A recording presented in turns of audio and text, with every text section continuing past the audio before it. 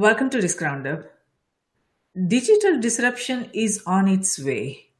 While the traditional models of marketing are at risk from digital disruption, the emerging digital marketing models are also at risk from rapidly emerging marketing fraud that is creating complex security challenges for nations. So, what causes digital marketing fraud and why is that becoming a security risk?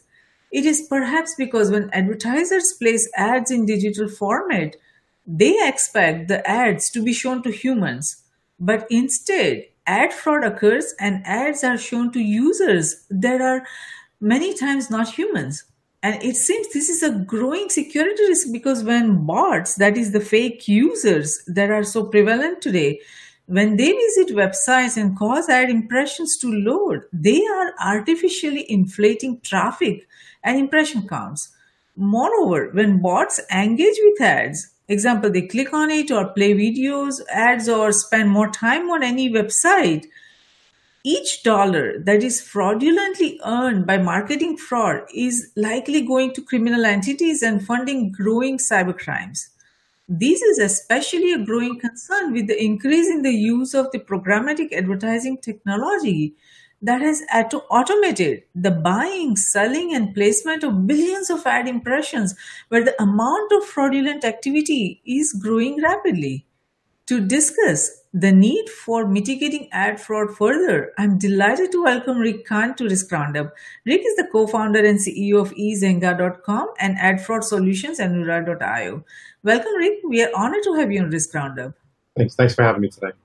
Wonderful, Rick. So let's begin this discussion by talking about how this evolution from traditional marketing to digital marketing is progressing. Because as with the emergence of the internet and the World Wide Web, it has changed so many things in the across nations and across all the components of a nation in how we communicate or how we stay in touch to how we do banking or how we do even marketing, which is the topic of today's discussion. So how is the evolution from traditional marketing to digital marketing progressing from your assessment?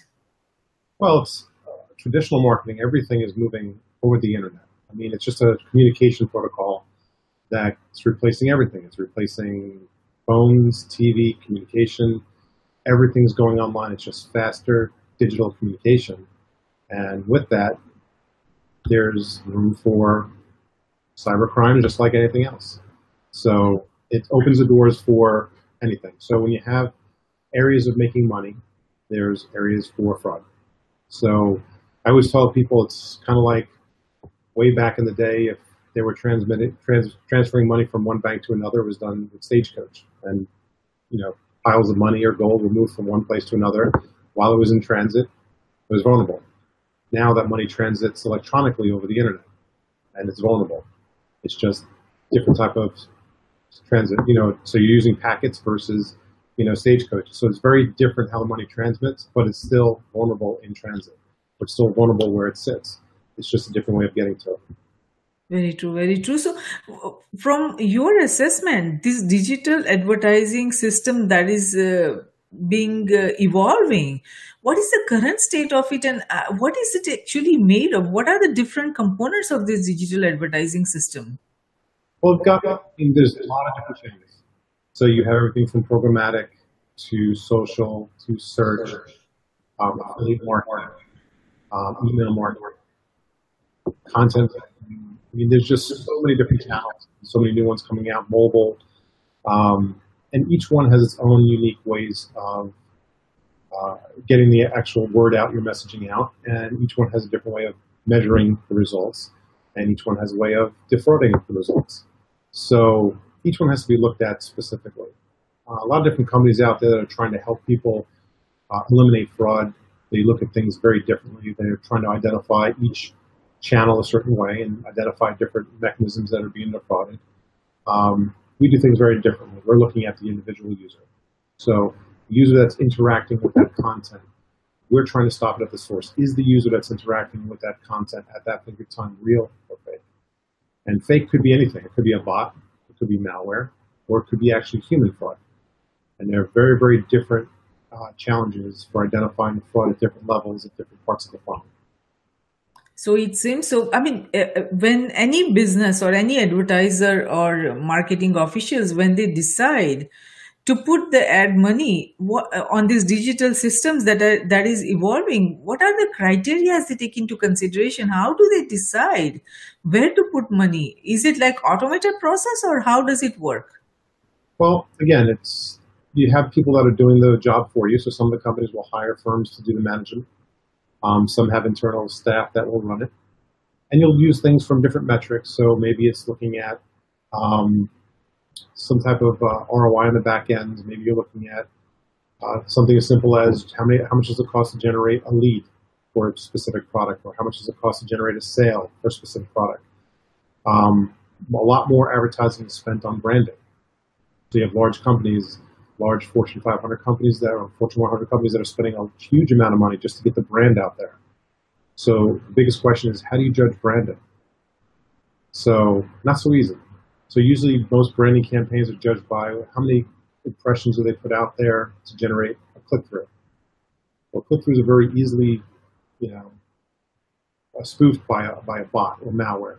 So and these fraudsters know exactly what those numbers are supposed to look like, and they're able to do that. So they use stuff like, I'll call them vanity metrics. I've seen this term used a couple of times, where they'll look at viewability, they'll look at NHT, non-human traffic. So they're looking at different metrics that they're trying to eliminate the type of fraud they think they're trying to eliminate. But definitions in the industry aren't strong enough to really eliminate what the problem is. So the problem really exists in the industry, and there's really no set standards, and that's where the problem exists. So trying to identify what really is fraud and what really isn't fraud is a big problem. Yes, very true. The problem does exist. So when this ad fraud occurs, is it because of these bots, or there are other variables or factors that also plays a role in creating this ad fraud?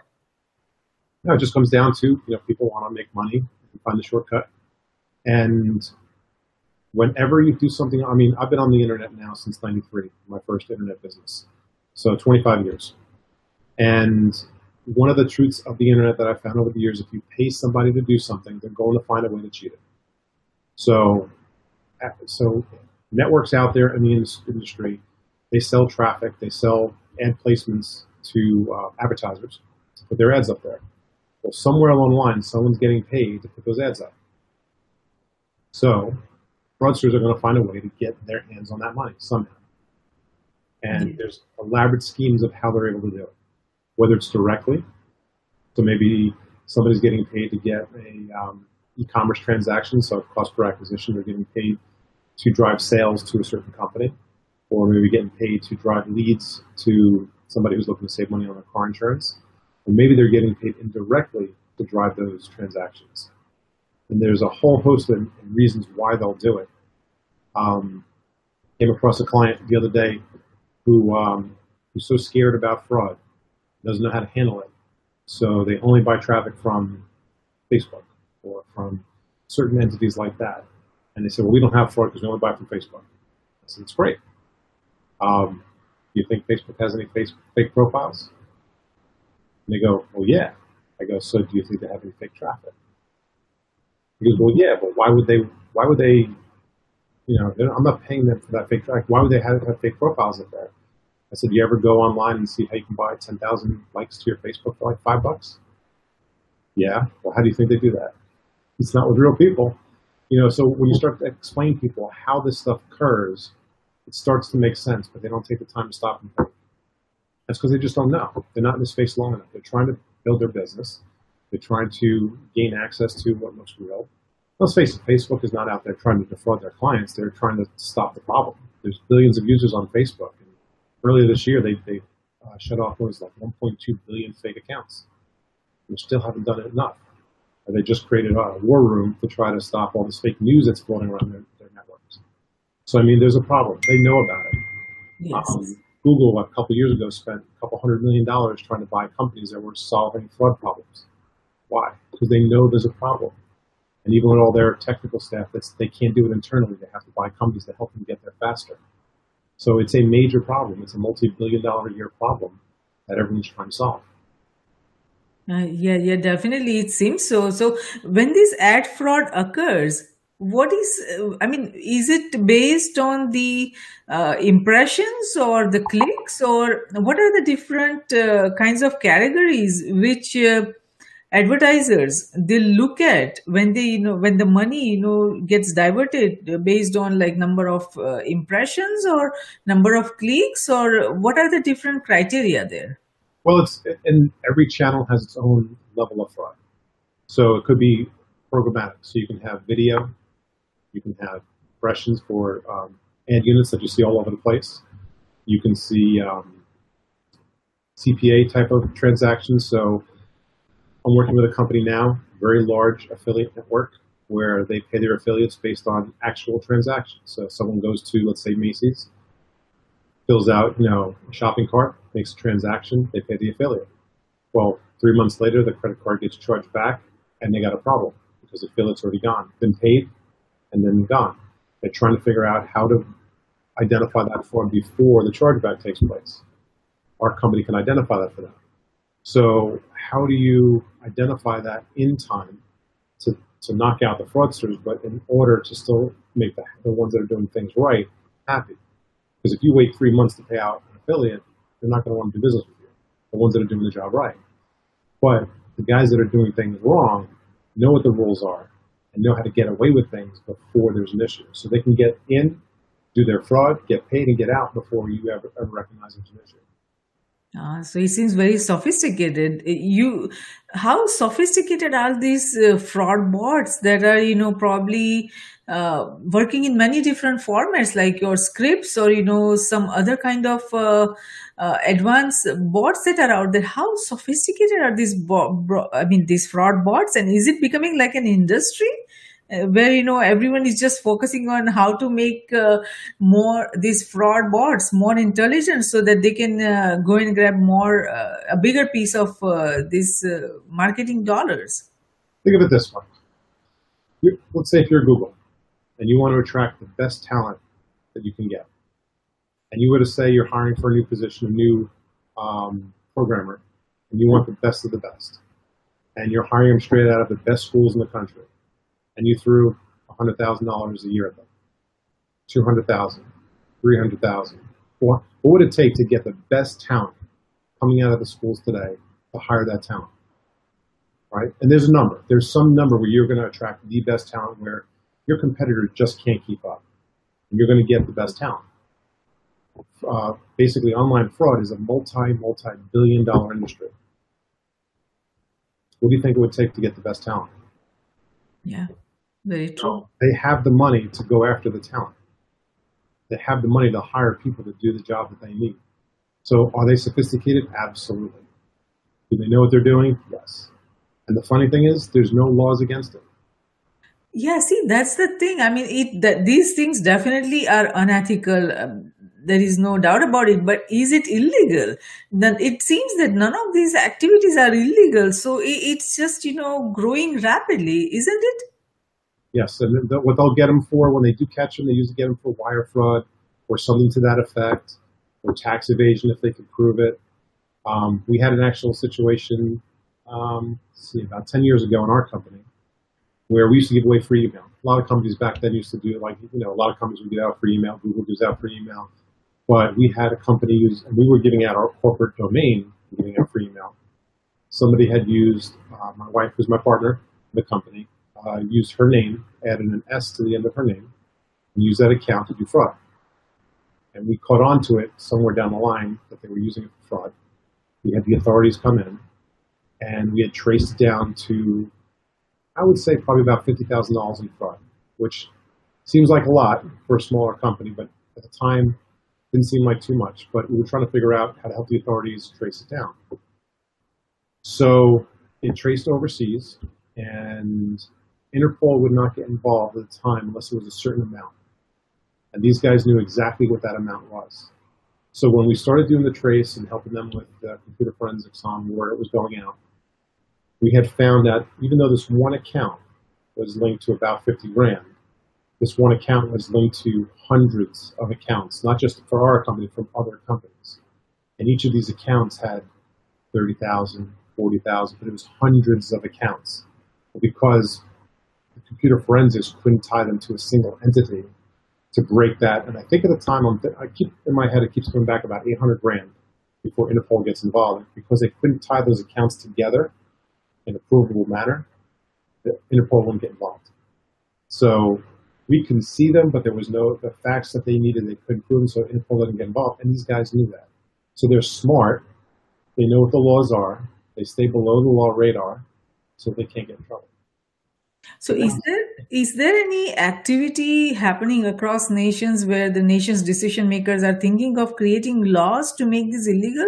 Why is I mean, I don't see that in any of the research that we have done, that in any nation that lawmakers are thinking about creating laws against this kind of activity. Is there what is your assessment? Well, laws move slow. Legislation moves slow. It's just the way things are. There have been several cases over the past years where they have gone after hosting facilities that are hosting this type of activity, where the server farms are hosting the facilities, and they've closed them down. They've confiscated equipment. So there have been stuff where it's not like they're sitting there with their hands tied, but so they do something like that. Next thing you know, the fraudsters get smarter. Well, instead of hosting everything in their facility, there's hundreds of cloud vendors out there. They'll host a couple of servers and a bunch of different cloud vendors out there, making it very difficult because there's no central location. That's the beauty of the cloud. Hosted everywhere, there's no central point of being shut down. So every time they come out with, let's go after them for this, they get smarter, they evolve, and they make it more difficult to get caught. So it becomes that situation of, you want to shut down the source, and that source, because of the way the internet is built, can't be shut down. It's like saying shut the internet down. Can't do it. The internet's designed not to be shut down. That's the whole point of what the internet was built for. It was built originally for the government so that they can hide plans around the country so that if something got bombed, the plans for the rest of the government operation would still operate. That was the whole design for the internet, originally called ARPANET. But internet was designed so it could not be shut down. Same with fraud. The way it's being grown, it can't be shut down. Yeah. However, as an advertiser, you can protect yourself and prevent yourself from buying stuff that's fraud latent. So if you start one client at a time, protecting yourself so you're not buying that type of traffic, you protect yourselves. Again, shutting it down at the source is going to be very, very difficult because there is really no single source. Yes, very true. It's going to be very difficult. So how much does this digital fraud, ad fraud cost to nations? Do you have any numbers for that? There's a lot of different numbers out there. One report will tell you, 15 billion a year. Another report will tell you 20 billion, 30 billion a year. It's hard to put an exact figure on it because there's no exact number. So what do you consider fraud? There's no standard for what is fraud. So there's no way to know what really truly is fraud. On average, our clients that we're helping them, we're catching about 20% of their spend as fraud. I've seen some clients as high as 80% plus. I've seen other clients 5 to 10%. But I say across all of our clients, on average, about 20% of the spend is fraud. So if you were to look at globally what people spend on online digital marketing and take about 20% of that, that's probably an accurate assessment from our standpoint. But some may say it's higher, some may say it's lower. But I would say that's about right. It's going to be just a guess on what people think. Because what one person says is fraud is different. So if you look at IAB, which is a standard of the marketplace, they're trying to set standards and they're trying to do the right thing. They're trying to progress. I'm an IAB member, so we're all, it's a group that's trying to build the standards and try to help, companies build the standards to fight fraud. But they put out that there are companies that are accredited for fraud vetting, and even of the accredited vendors that are in the marketplace, there's still a 30 to 40% discrepancy on what they consider fraud. I see. Because the standards that are out there are not strong enough yet. Right. Trying to put those standards together, it's not quite there yet. So who is responsible for solving this ad fraud problem? Is it the advertisers, they are responsible, or is there any sort of organization who is working towards creating standards or taking responsibility of, or some foundation, or who is actually taking the responsibility, or who is showing that accountability of solving the ad fraud problem across nations? There's no, that's kind of like a weird question because there's really no one who's technically responsible for it. As an advertiser, you want to make sure you're not buying it because you're the one paying for it. Right? It's your ad dollars that are going to support fraud. So every dollar you spend, there's a percentage of that dollar that's going towards fraud activities. So you're the one ultimately who's hurt by it. So you're the one who cares most about it. Now, whether you're the one actually doing the buying, or if you're paying an advertising company to do it, or if you're buying from a network, you want them to be responsible because you're paying them to do a job. Then, of course, everyone says, well, if I'm buying from a network who's generating the traffic, it should be their responsibility. So everyone's trying to point the finger at who's responsible for it. The IAB is one organization that's working to try to put standards in place, and they're doing a lot of work and putting a lot of people together to try to build standards that everyone can follow to ultimately knock it out. And it's a slow process because there's so much going on. But that's one organization that's trying to put some things together to solve it.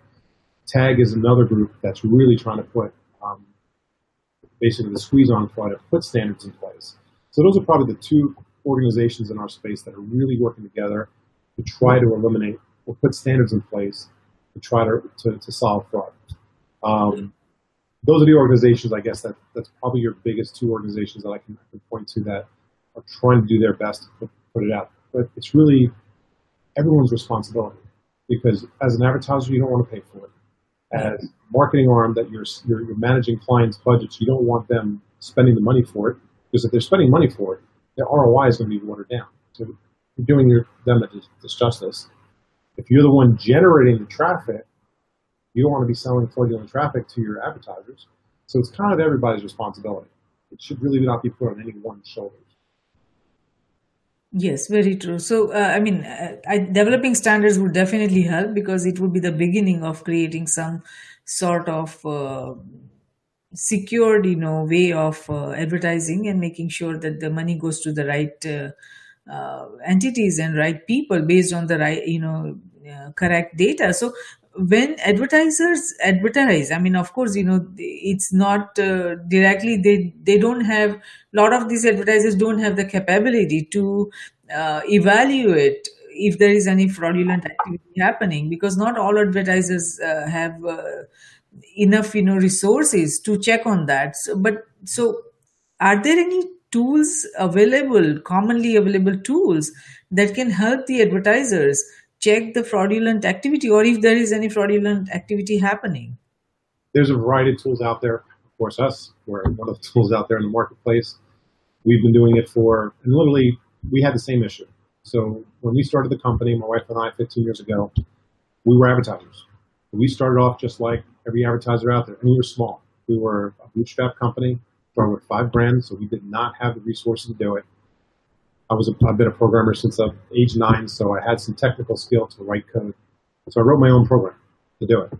And that's how we started.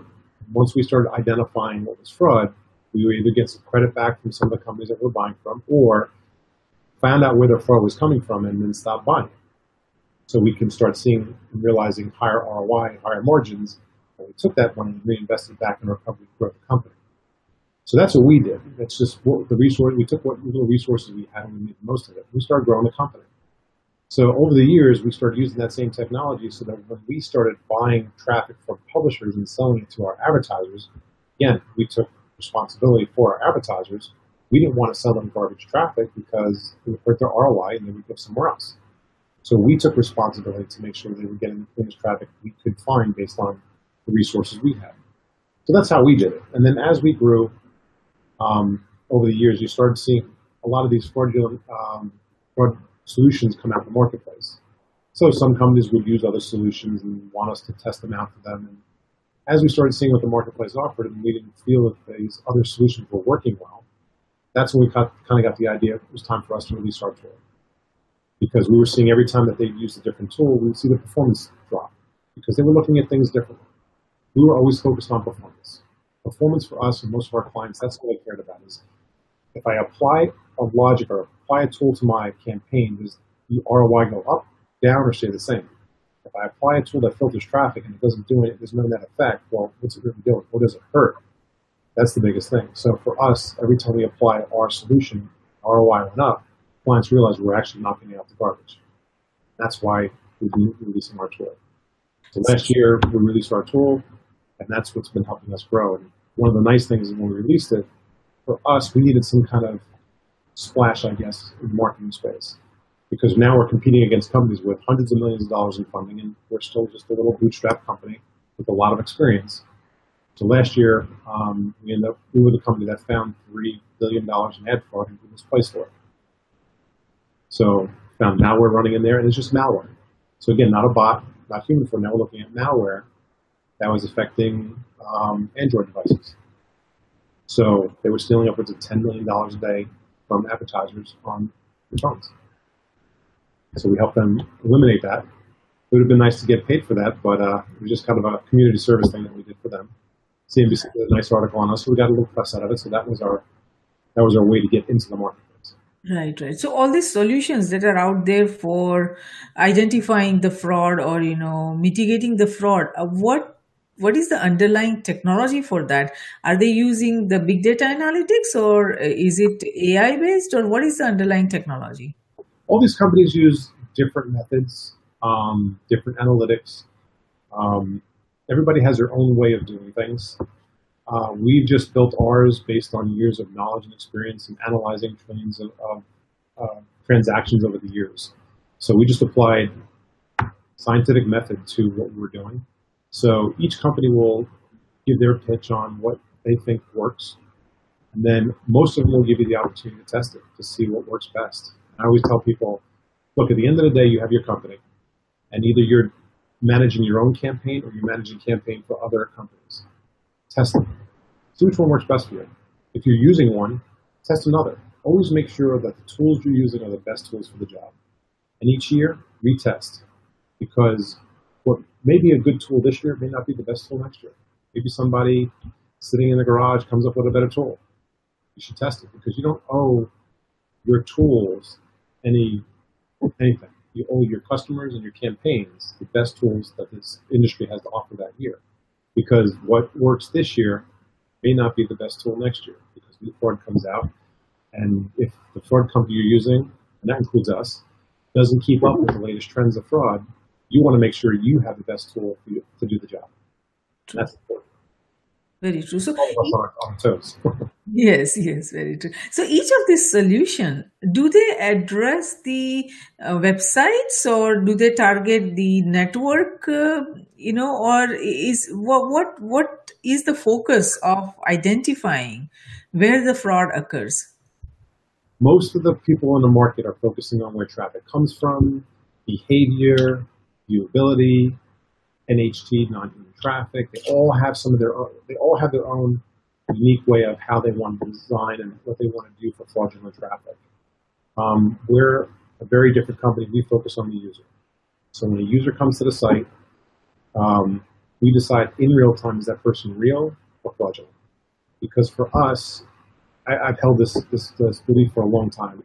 I don't believe that any location of traffic is 100% good or 100% bad. There's no 100% with few exceptions. So I hate to say that just because a visitor comes from this site or from this publisher or from this location, they're automatically tossed out. Because every fraudster knows you have to mix in some good traffic with the bad in order to get past most of these systems. So what we try to do is, if it's a good user coming in, let it through. If it's a bad user, block it. I'll give you an example. Some companies like to block by the IP address, or some companies like to block by a device. Think of it this way. At your house, you have an IP address assigned to you by your ISP. Or maybe it's by your cable modem or whatever service you're using. So that IP address, behind the IP address, you have a lot of different devices in your house. So you have your computer, your iPhone, your iPads, your Android devices, your Alexas, whatever you have in your house, all those devices sit behind a single IP address. So if somebody was to block the IP address, they block everything in your house. That's not a good thing. Now, think of your phone. Your phone is a single device. So if someone was to block that device, that might be a good thing. But behind that device, there could be multiple users. There could be malware running on that device, like I told you we found last year, or there could be you using the device. So is it important to block the entire device if malware is found on the device? Or is it important to block the user? We like to block malware when it's running, and if you're using it, we want to let you on an edge unit. We like to get down to the granular level because we don't believe that you should block a device or an IP address or a specific location. We don't believe in 100% good or 100% bad. We want to get down to the actual user. I see. I understand. So each of these most common solutions that are out there, and including your solution that you have developed, what are the technical limitations and challenges to the accuracy of the measurement of this how much ad fraud is happening? What is the accuracy of that? Well, the difference is no matter what solution, whether it's ours or somebody else's, fraud is always changing. So we're constantly trying to defeat the next system, always trying to figure out a way to get around it. So you constantly have to be on your toes. You constantly have to be making changes. I mean, we have systems in our software that's updating itself in real time. So we have certain systems that are doing it itself in real time, looking for threats and automatically updating itself. And then we have our engineers that are updating the rules and heuristics a couple times a week, finding threats that have to be done manually. That's pretty advanced for our industry. But some of our competitors might be doing things. They do things differently. Everybody has to do things differently. But again, the limitation is how fast can you keep up? There's a lot of fraud going out there, and there's a lot of groups out there that are doing fraud. So how many different groups are out there and how many people are trying to do different things differently? How fast can you stay on top of things? That's the challenge. If there's how many different groups out there committing fraud, how many of us can keep on top of that? So there's always something going on. So we try to, at least with us, and I know a lot of our competitors do something similar, try to employ machine learning, AI, and humans to try to combat as much as possible the way we do things. So everybody does things a little different. Like I said, no single company is right for everybody. So that's why I tell everybody, look at the different options out there. Yes. Take it for a test drive and decide which company is the best for you. True, very true. So you say your solution is operational in real time. So is it able to stop the fraudulent clicks or impression in real time? Or it just analyzes and collects the data? We do both. We actually can give the user a signal whether the user is real or fake in real time. And then it's up to the user to decide what to do with it, because we don't actually do the stopping, but we give them the signal because everybody wants to do something different. So you may want to stop them. You may want to let them through. You may want to redirect them to a different page. Everybody wants to do something different with a fraudulent user. So it's completely up to them. So what we'll do is we'll respond in real time and say, hey, this is a fraudulent user. And then you can decide what you want to do with that fraudulent user right then and there. In addition to that, we collect all the data and we have an advanced analytics package so you can really drill down and figure out where the hotspots are and decide, hey, it's all coming from this source of traffic, or it's coming from this keyword, or it's coming from this social channel. So you can decide, what, let me stop buying from that location and take that budget and move it over here so I can increase my ROI.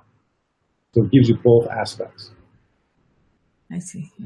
So from your assessment, do you see the problem going to keep just increasing? What are your projections? As long as people are paying for advertising, fraud's going to be there. Is it going to go away? No. I think it's going to be there for a long haul. I don't think they're ever going to solve fraud. It's just how do you mitigate it? How do you reduce it? I'd like to say we can get it under control, but I mean, it gets to a certain point where will it get out of control to the point where fraud starts overtaking to the point where people stop advertising? I don't think that'll happen. But I think we can get to a point where at least we're controlling it to a point where the advertisers that are using the right tools and doing it and coming up with a methodology that makes sense will get under control to a point where they're okay with it. It's kind of like for years people would buy, let's say, ads in certain newspapers, without mentioning names of newspapers. And they knew that distribution had X number of people seeing that newspaper. Yet I would go to hotels all the time, and there would be a newspaper sitting on the floor that I would never pick up. But yet they counted me as a reader. I never picked up that newspaper. So is that fraud? Or is that just I didn't look at that newspaper, and again I'm being counted as a reader? So you deal with that in marketing, just like how many people DVR show and zip through the commercial. Yes, That very count true. as a viewership. Now today there's more statistics on that, so they can, because now the DVRs have two-way communication, they can track that and give you a more accurate answer. Because the internet's pushed that to the envelope, so now people have to record that information and say, well, here's how many people it's being shown to, here's how many people are actually watching the show. They have that information. Go back 10, 15 years, 20 years, they didn't have access to that data. So they said, hey, we're in this many homes. This is how many people are seeing the show, but they don't really know how many people are watching the commercial, getting up from their seat and going to get some popcorn, or hitting play and record on it and then watching it later and then zipping through the commercials. They don't have that information. It's kind of the same thing here. So, and this was equated a long time ago. So there is a certain level of fraud that is going to be there, but you want to get it down to the least amount possible. There's going to eventually be an acceptable amount. But I don't think it's like ever getting rid of it 100%. So our goal is to get it down as low as possible, get it down to zero, zero. But again, Yes. it's something that's going to be there. Well, I hope you're able to achieve that. So, what should advertisers do as sort of like preventive measures to minimize ad fraud now and in the future, especially when they try to go and put the money in the ad exchanges in for getting this, their advertisement out? What should they look out for in the ad exchanges, and where they should pay more attention? First, you want to make sure you have a good tool set to mitigate and report on fraud. Test it if you're using a tool. Test other tools. Make sure you have the best tool that you can, and once a year retest. Never settle and assume that you've got the best tool. Always retest. That's number one. Number two, if you're running a branding campaign, which a lot of these companies do, you want to mix in a performance-based campaign with it. Because again, true branding campaigns, there's really no definitive, quick way to test a branding campaign to see if it's really, truly in front of somebody. Because the old-fashioned, I shouldn't say old-fashioned, but the metric used typically for branding campaigns is viewability. And the standard, everyone's like, oh yeah, it makes sense. I want to know if my ads, somebody's seen my ad. But the standard, the actual definition of viewability is the ad in view at least 50% of my ads in view for at least 1 second. That's the standard definition of viewability. That's not what people really want. So forget the viewability metric. What you want to know is it really in front of people? So the best way to do that is sprinkle into your campaigns a performance metric. I think Coke did this best. What they would do is they would do a huge branding campaign. Then they would sprinkle in a performance-based campaign. You remember the old screw tops? They would take off the screw top and they would say, hey, go to this website and see if you won something. So they would sprinkle in a small percentage of performance-based campaigns where people would see an ad, they see if you won, type in this code, and there would be basically some type of action that was required. So they would sprinkle in those campaigns with their branding campaign to see how the overall campaign did. And if they saw on a certain channel that it had a good cost per action campaign working, they can then judge the rest of their branding campaign and say, okay, it's working pretty good. It was kind of like a litmus test or a sample. So they say, if this sample's working good, then I can pretty much judge the rest of the samples going good. Just a simple way of knowing that it's working well. That's a good way to test your branding campaigns. Right. Right. So the solutions that you have developed and the other solutions that are out there for preventing ad fraud, or at least detecting ad fraud, are they effective or accurate on both the platforms? I mean, mobile platforms as well as the desktop, or all kinds of devices? Does it work through all the devices, or is it specific for a certain device? I can't speak to that on my competitors. I know we are, because let's face it, the majority of the internet is mobile. So if you pick a solution, it better work on mobile.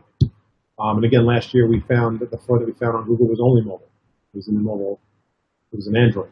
So you have to make sure whatever tool you pick is mobile based, unless of course everything you do is non-mobile based, which in this day and age I don't think anybody's doing stuff that's non-mobile based. So most of our clients that we see is they do a mix. Although some campaigns that we work with or some companies work with do only mobile. But any tool you pick must work on mobile. Mobile does create certain challenges. Less information, there's more privacy concerns there, there's less data to grab, but nonetheless, you still want to use a tool that works on mobile.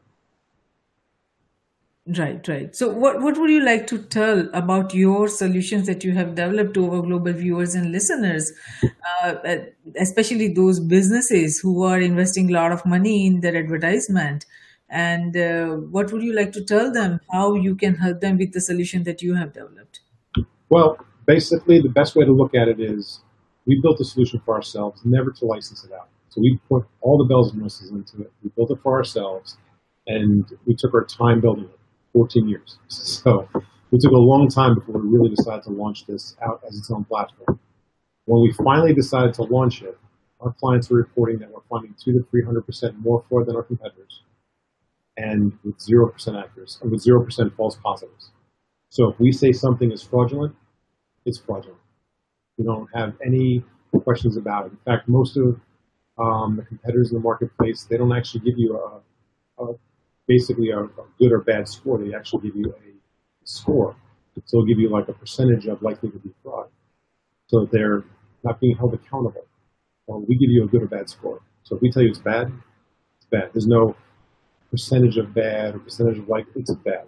So we're definitive with our scores. We've been doing this long enough to be confident. So best thing I can tell people is, I don't care who you're using, I don't care how much money they have behind them, side by side, give us a shot, and I guarantee you we'll win. It's that simple.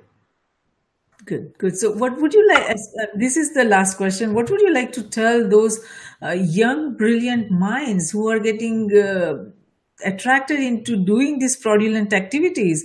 It's easy money, or maybe it's a thrill for them, and trying to do what is not right. What would you like to tell them to, change the sides and, come on the right side and help prevent the security risk emerging, from these kind of activities, and help their nations protect their not only the hard-earned investment that is happening in these ad campaigns, but to make sure that the cyber crimes and the criminal activities are not funded by these kind of activities. So what would you like to tell those young brilliant minds who are somehow misguided and doing this for their daily living? Well, it's hard to change a criminal mind. If they're into doing stuff like that, I don't get it, because I like to sleep at night, put my head on my pillow, and my family's taken care of. There's really good money in doing things the right way. All I know is karma will come back at you, and all I can say is think twice about what you're doing and think about who you're hurting. But at the end of the day, look at what you're doing and look what you can be doing on the right side of things. So, like I said, you really can't change. If someone's going to do things and somebody has criminal tendencies, they're going to do what they're going to do. There's only so much you can do. But at the end of the day, you should do things. Very Yes, very true, Rich. So thank you so much, Rick, for participating in Risk Roundup today. We appreciate your thoughtful insight on mitigating ad fraud and the solution that you have developed. Our global viewers and listeners would benefit tremendously from the information you provided on the existing tools for mitigating ad fraud. And even if a single individual or entity can understand the complex challenges facing where their hard-earned investment is going in terms of advertisement today and in the coming tomorrow, based on the discussion we had today, this Risk Roundup dialogue has been of service, and we thank you for that. Appreciate it. Thanks again. Wonderful. So Risk Roundup, a global initiative launched by Risk Group, is a security risk reporting for risk emerging from existing and emerging technologies, technology convergence and transformation happening across cyberspace, geospace, and space.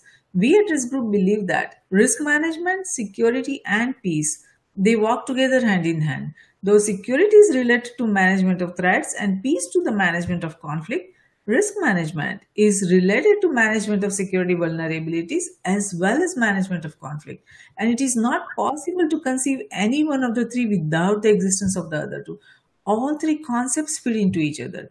We believe that the security we build for ourselves is precarious and uncertain until it is secure for everyone across nations. Tradition becomes our security, so if we build a culture of managing risk effectively, it will lead us to security, and security will lead us to peace. Let's manage the existing and emerging risks together. For more information on the Risk Roundups, to watch the Risk Roundup webcast or hear the Risk Roundup podcast, please go to riskgroupllc.com and do not forget to subscribe and share. Until next time, I'm Jayashree, host of Risk Roundup, signing off. See you next time. Thank you.